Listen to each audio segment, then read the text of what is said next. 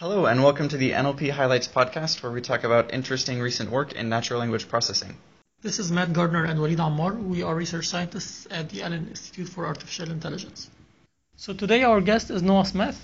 Noah Smith is an associate professor of computer science and engineering at the University of Washington. Previously, he was an associate professor of language technologies and machine learning in the School of Computer Science at Carnegie Mellon University. He received his PhD in computer science from Johns Hopkins University in 2006 and his bachelor in computer science and bachelor in linguistics from the University of Maryland in 2001. His research interests include statistical natural language processing, especially unsupervised methods, machine learning, and applications of natural language processing. It's a great pleasure having you in the room, Noah. Thanks for having me. So we are very interested in the paper that you published at ACL 2017. Its title is Deep Multitask Learning for Semantic Dependency Parsing. Could you tell us more about semantic dependency parsing? Sure. So semantic parsing in general is basically the problem of mapping natural language sentences into structured representations of their meaning. And in the most sort of classic form, semantic parsing mapped into logical structures, like first-order logic expressions. And then more recently, people have explored a lot of alternative representations to semantics. One of the most widespread that was being studied about 10 years ago was called semantic role labeling, where you find spans corresponding to predicates and their arguments. And so you'd run a semantic role labeler, and you'd get back a bundle of these basically tuples of a predicate and one of its arguments and which role that argument was filling. Relatively flat, sometimes called a shallow representation. So semantic dependencies are kind of a newer variant of semantic representation that has some of the nice properties of both of these. It looks, I guess, when you look at a semantic dependency parse on paper, it looks like it's a graph where the words are vertices, and then you've got labeled edges linking usually predicates to arguments, although there's usually a pretty broad set of relations that are labeled this way. And in the formalisms that we're looking at in this paper, and there are three of them, each one is sort of derived through a different protocol for involving different formalisms and different assumptions and different label sets. But the general idea is that you represent the meaning of the sentence by linking together the words and labeling those links. And in each of these cases, the graph has certain properties.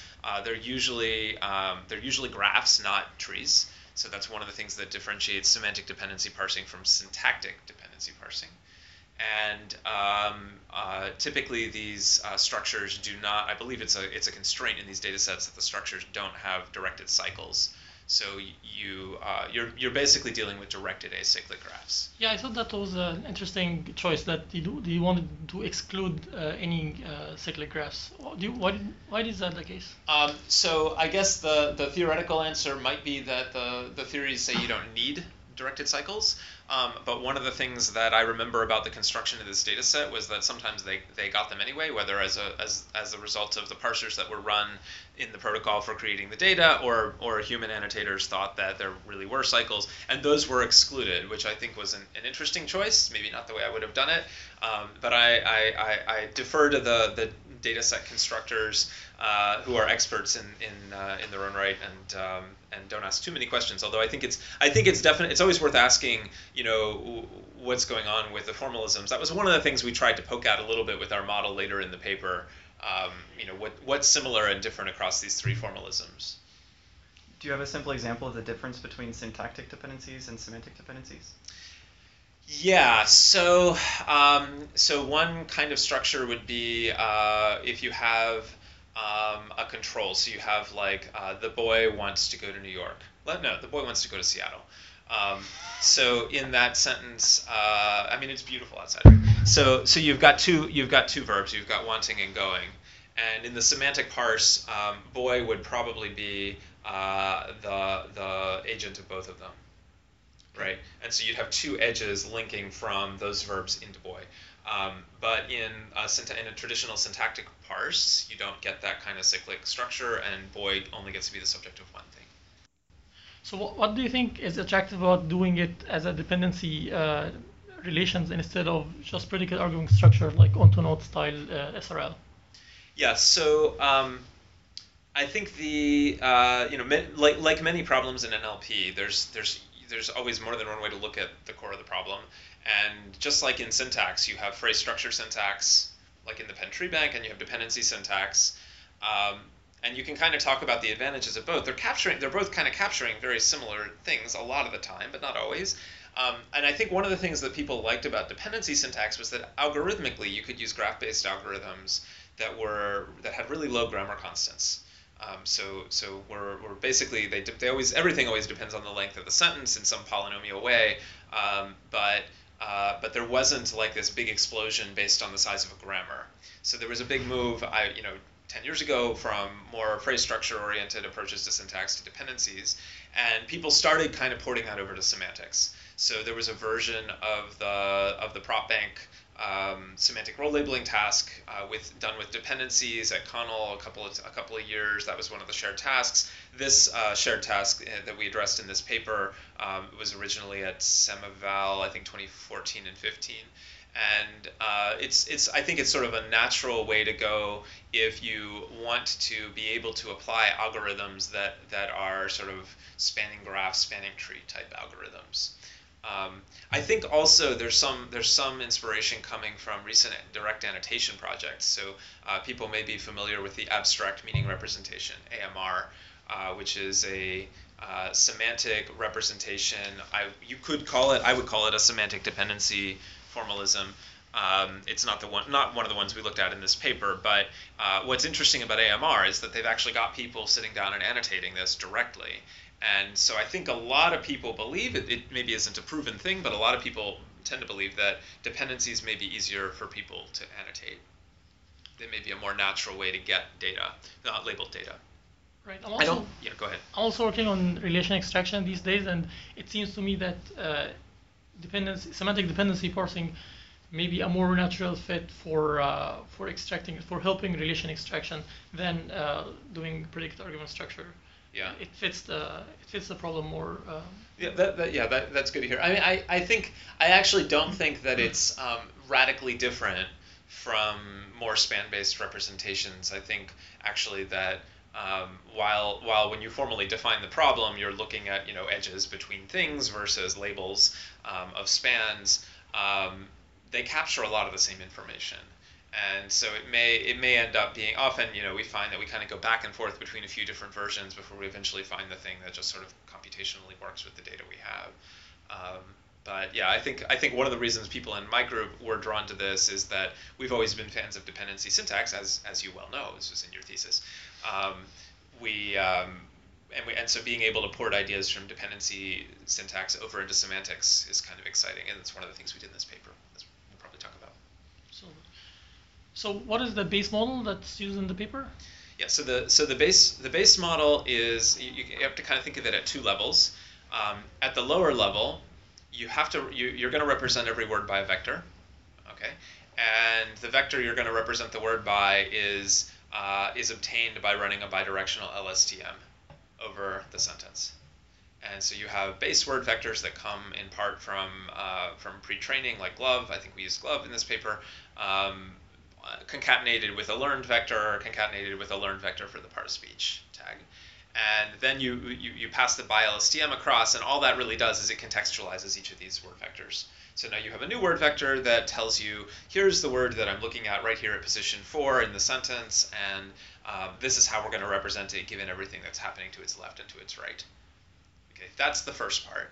The second part of the model takes pairs of those vectors, so one potential parent, one potential child, and then another outside vector for the label, and pushes that through a multi-layer perceptron to give you a score for a potential labeled edge that you might put into the graph.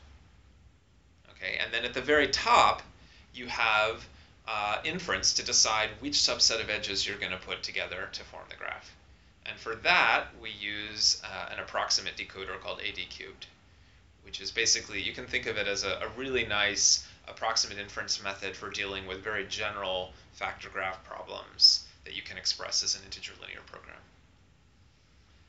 So we've talked a bit in this podcast in recent episodes about transition-based parsers. could you do this with transition-based parsing? What would be challenging about this problem? So you could, and in fact, we had a paper last year. Swabha Swayamdipta, my PhD student, and some other collaborators had a paper at Connell last year where we looked at a semantic dependency parsing problem using transition-based parsing, and the idea was that you were doing syntactic and semantic parsing at the same time, both in dependency formalisms. And the thing you have to do to get the semantic side working is you've got to be able to handle non-projectivity. Okay, and the people who do dependency parsing with transition-based models like Joachim Nivra and many collaborators have developed ways to do that. You add this extra swap operation so that you can get some edges that cross over each other. And that was what we did in Swabha's work. And for that data set, for that task, again, it's a different data set than this one, so it's not really directly comparable. That worked pretty well, and people have found that to work pretty well. I am not 100% sure that these data sets have been tackled with transition-based methods or how far you would have to go. My understanding is that swap operations don't give you all the non-projectivities. They might give you most of what you need. But I think when you start getting to the point where you want directed graphs instead of just forests, even if you have non-projectivity, it might start to become less clear, and you might have to really carefully design the transition set. So yeah, I guess there's sort of, in my opinion, there's sort of two flavors of parsing right now. There's the transition-based, let's make it fast as can be, linear time, greedy processing, and we've done work in that area with some of Walid's thesis work, used those techniques, and it's a fantastic way to go if you care about speed and you're not trying to interpret the elements of the model in their own right as mathematical objects of interest. I think when we go the graph-based route, like we're going here, where we're using a global solver that reasons about the whole structure and tries to find the max scoring structure with less regard for runtime, it feels to me more like a computational linguistics project where we're making claims about the formalism and about what you can represent, and we're interested in the constraint set. And I think there's room in the world for both of the kinds of approaches, but it would be interesting to try doing something similar with a stack-based approach, I think. Okay. Yeah. So the paper is about multitask learning for all three formalisms at the same time. How do you do this? Right. So we have a couple of different ways to do it, and the first one is the easiest to understand because it's an idea that's about 10 years old now. So people may be familiar with Hal Dame's frustratingly easy domain adaptation method. And we basically treat the three formalisms are our three tasks, or you could say there are three output domains. And so the idea is that you could, in the first part of the paper, we just train up a separate model for each of the three. And that actually works better than things that had been published before. So that's kind of our first result. And then we said, okay, can we share? What can we share across these three different data sets so that we get better performance on some or all of them? And the idea is that in the Hal Dame work, you basically took every feature. This was back in the days where you had hand-engineered features, but you could do the same thing for neural features that are discovered. You basically have a copy of each feature in each domain, and then you have a copy of each feature that's general across all the domains and shared. So when you score each potential part of a semantic dependency graph in formalism number one, you're going to have a score that comes from the formalism number one copy of the BILSTM, and then you're going to have another score that comes from the general BILSTM that's shared across all the formalisms. So every part gets scored both by the domain general and the domain specific feature learner. And then you train end to end. The whole thing goes into the same inference engine. You predict each of the different parses in each of the three formalisms on its own, and then when you backprop both into your domain-specific BILSTM and your general BILSTM or encoder. And so that worked pretty nicely. We did it. We also tested in the paper. You can see we ablated the domain-specific one. So we actually had one model where the whole encoder was shared. There was only one encoder that was used for all three formalisms, and you're basically learning features that are supposed to do all three jobs, and then the multi-layer perceptrons are separate for each of the tasks. So that was sort of the first version, the frustratingly easy. Right. So in the paper, there are you score every edge with three components. One that only looks at the at the pair of words, and another that Right. looks at the predicate word, Right. and another that looks at also Just- the label. Right. I think technically there was one that looked just at the parent, one that looked at the parent and child, and one that looked at the parent, child, and label together. Yeah. Right. So I'm a little surprised that you didn't share the parameters for the MLPs for the multi-layer perceptrons that score the predicate only and the predicate and child across the different formalisms. Yeah, we could have done that. I don't remember why we didn't. Right. So what is the second method that you use to do multitask learning? Right. So the second method is where we really start to exploit this sort of factor graph view of the parsing problem. So remember we said earlier that we're scoring, basically we're scoring each potential labeled edge between two words that we could put into our parse. And this is called a first order model, or an arc factored model, because we're scoring each individual arc by itself.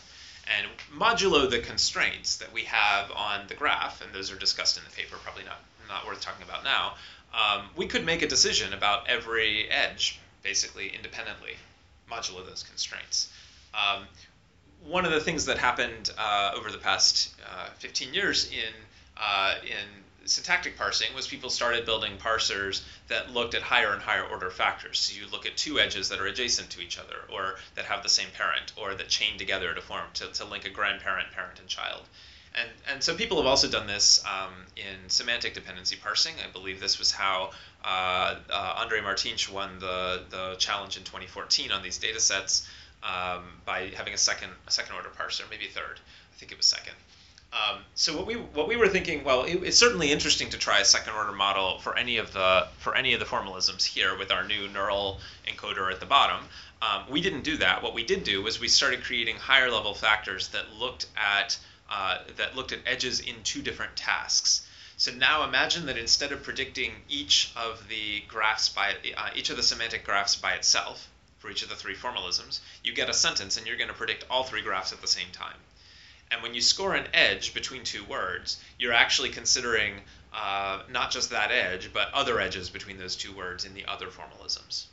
And so we had second and third order factors that looked at pairs and triples of edges between the same pair of words. That's really important. There are other ways you could conceive of doing it. That was the first most obvious thing to try. So if you're considering linking two words, you're also going to consider whether another one of your sister formalisms is going to link those two words. So could you talk in more detail about how you do the scoring? Yeah. So that part is one of the parts of the paper that's I think we revised quite heavily after the reviewers gave us feedback, because it was on the surface it's a little complicated. So the basic idea is that you've basically got a vector that embeds each of the two words in each of the three formalisms, and what you're going to do is you're going to consider basically multiplying out all the possible combinations across the three tasks. So I'm sorry, I'm scanning the paper to make sure I don't say anything too terribly wrong. No, it's fine. So you're basically taking an outer product of vectors, and you're going to do this 6 times out, because you've got a labeled arc in each of the three tasks, and each of those labeled arcs has a parent and a child. So you can imagine this six-dimensional, or what's the word you use for tensors? Sixth mode tensor, where you've got a massive number of parameters because you're multiplying these 6 vectors together by this big tensor. Okay, so that's sort of an unreasonable way to do this that we didn't want to try because it would have too many parameters. But fortunately, we borrowed from some work by Lay et al. 2014, where we say, look, this huge tensor is going to be limited in rank. So we're actually going to represent it as a product of some smaller tensors, smaller matrices that get multiplied out. And so those are actually going to be the parameters. And so we basically, there's a nice little equation in the paper that shows how you can get this outer product by rearranging terms. And you've basically now got matrices that you multiply by each of the embedded parts, and you're basically training something kind of like, you can think of it kind of like a a bilinear model, except by whatever in TensorWorld instead of linear world. So this was kind of a nice trick. We never actually have to instantiate that tensor. It's only mentioned once or twice in the paper. The real parameters are still matrices.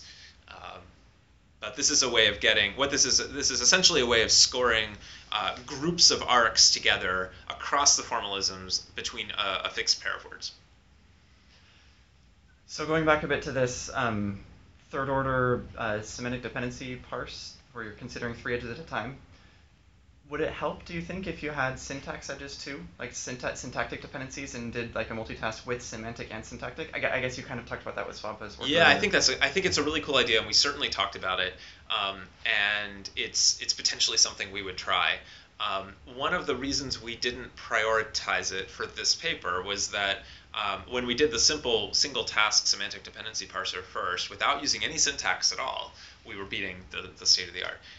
And so I think that doesn't some people will take that to mean, oh, you don't need syntax. I don't know if that's true. I'm not willing to go there yet. But I certainly think it's interesting.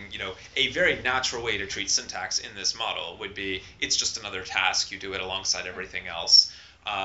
I suspect that we or someone else could get better performance by rethinking exactly which cross-task factors we should have here. My suspicion is that limiting only to cross-task factors that look at all the links between a pair of words, you might want to be more creative than that when you incorporate syntax. I also think it might work better. You never know whether joint inference over everything versus pipelining is going to work better. Syntactic parsing has gotten really good. It might make sense to just run a good syntactic parser and then use that to give you more features instead of a BiLSTM. Run some other network that embeds a word in its syntactic context and just feed into this. Just a preview of some work that's making its way through the review system. One thing we've tried on another semantic parsing task is something we call scaffolding, where you don't have a syntactic parser, you don't have explicit syntactic features, but you introduce another task to your framework that involves some syntax-related prediction. So for example, here it could be you're going to throw in some data that is syntactically annotated, and you're going to predict which spans of text are constituents or which pairs of words are syntactically linked. And you just learn that additional task. You kick it away after you're done training. You don't actually care how well it performs. You're not using it as a parser, but it guides your representation learning to know a little bit about syntax. And we found that works really nicely in another setting we'll discuss in maybe a future podcast episode. So this brings me to another question that I had. So it seems like the whole point of this multitask learning stuff is essentially to do better representation learning. There's been a lot of people thinking about representation learning with these deep neural nets these days. Like, do you have any high-level thoughts on these directions? Like, is multitask the way to go? I think it's a cool way to go because, I guess coming back to the formalism thing, I love all of these different formalisms, but none of them quite completely captures everything there is to capture about semantics. And more practically, you're never going to get all the wonderful semantic annotation people to agree on, there's never going to be one semantic annotation that rules them all. Nobody's ever going to kind of decide this is what we all need and we all believe in it. Instead, you're going to have lots of different iterations of projects over the years that focus on different things and try to incorporate more phenomena and, gradually creep away from things like the Wall Street Journal and start looking at other kinds of text and text in other languages. And all of them at different times are going to capture different pieces of the puzzle. And so I think the multitask is nice because especially in the neural setting, because it automates the discovery of what's shared and what's not. You don't have to you don't have to know. You don't have to have a cross theory. Each theory can kind of do its own thing, and to the extent that it's learnable what you can share and leverage, you do. And if the tasks were not helpful to each other, then we wouldn't have gotten a gain, and that I think kind of would have been interesting as well. Do you think there's any general representation learning for language that will be useful across all of NLP? I go back and forth believing that those things exist or are discoverable. I do think that there is for most of us, there is kind of a language processing capability that we use when we do things like translate or read or write or talk or whatever. But it's really hard to believe that the things that are going to work really well in machine translation are going to be the same as the ones that work really well in other applications today. But I don't think anybody in NLP working on problems like semantic dependency parsing can say with a straight face that they don't think there's something shared, right? This is a problem that's really at the core of the field, and we're thinking long term about what it might be useful for. I don't think it's going to necessarily help tomorrow's question answering or information extraction or MT systems, but maybe in 10 years, maybe in 20 years, we'll start seeing some more unification. Maybe. Okay. So this sounds great. What are the main highlights and the results that you found in the experiments? So basically we talked about two different ways of doing the multitask learning, and you can do either one by itself or you can do them both together, and we found doing them both together works best, and we got gains on all three tasks over previously published systems in our basic system. I think the one of the key highlights that's easy to miss is that there's an evaluation on out of domain data, which I believe is Brown corpus. And the numbers, the gains there were larger. So I find that kind of exciting that maybe we're moving towards something more like broad coverage semantics. There's a lot of little details in there, but I think those are the big take homes. Nice. And it was interesting to see a very honest statement here in the paper saying, by looking at undirected overlap between unlabeled arcs, we discovered that modeling only arcs in the same direction may have been a design mistake. I thought that was very interesting. Do you have any comments on this? Yeah, so if you always have to, at some point you have to just decide, okay, we've got our 8 pages, let's submit this to a conference, and then we can write more papers later. But if we'd had more time, I think one of the natural things to try would have been to consider cross-task factors that go in both directions. It turns out that as people who are familiar with the many conventions available for syntactic dependency annotation, the same thing holds in semantics, that there are different ways to choose what you're going to label, what the labels are going to be, and what the direction of the arcs is going to be. And so one of the 3 formalisms, the one called PSD, it's based on the Prague dependency formalism, reverses the direction of some of the arcs. And so I think we missed out a little bit by not having a cross-task factor that allowed a reverse arc in the Prague data to be scored together with an arc in the other direction on the other data sets. This is the kind of thing that, there are a lot of ways you could fix that problem. You could have the direction of the arc be, another thing in the model, first order citizen.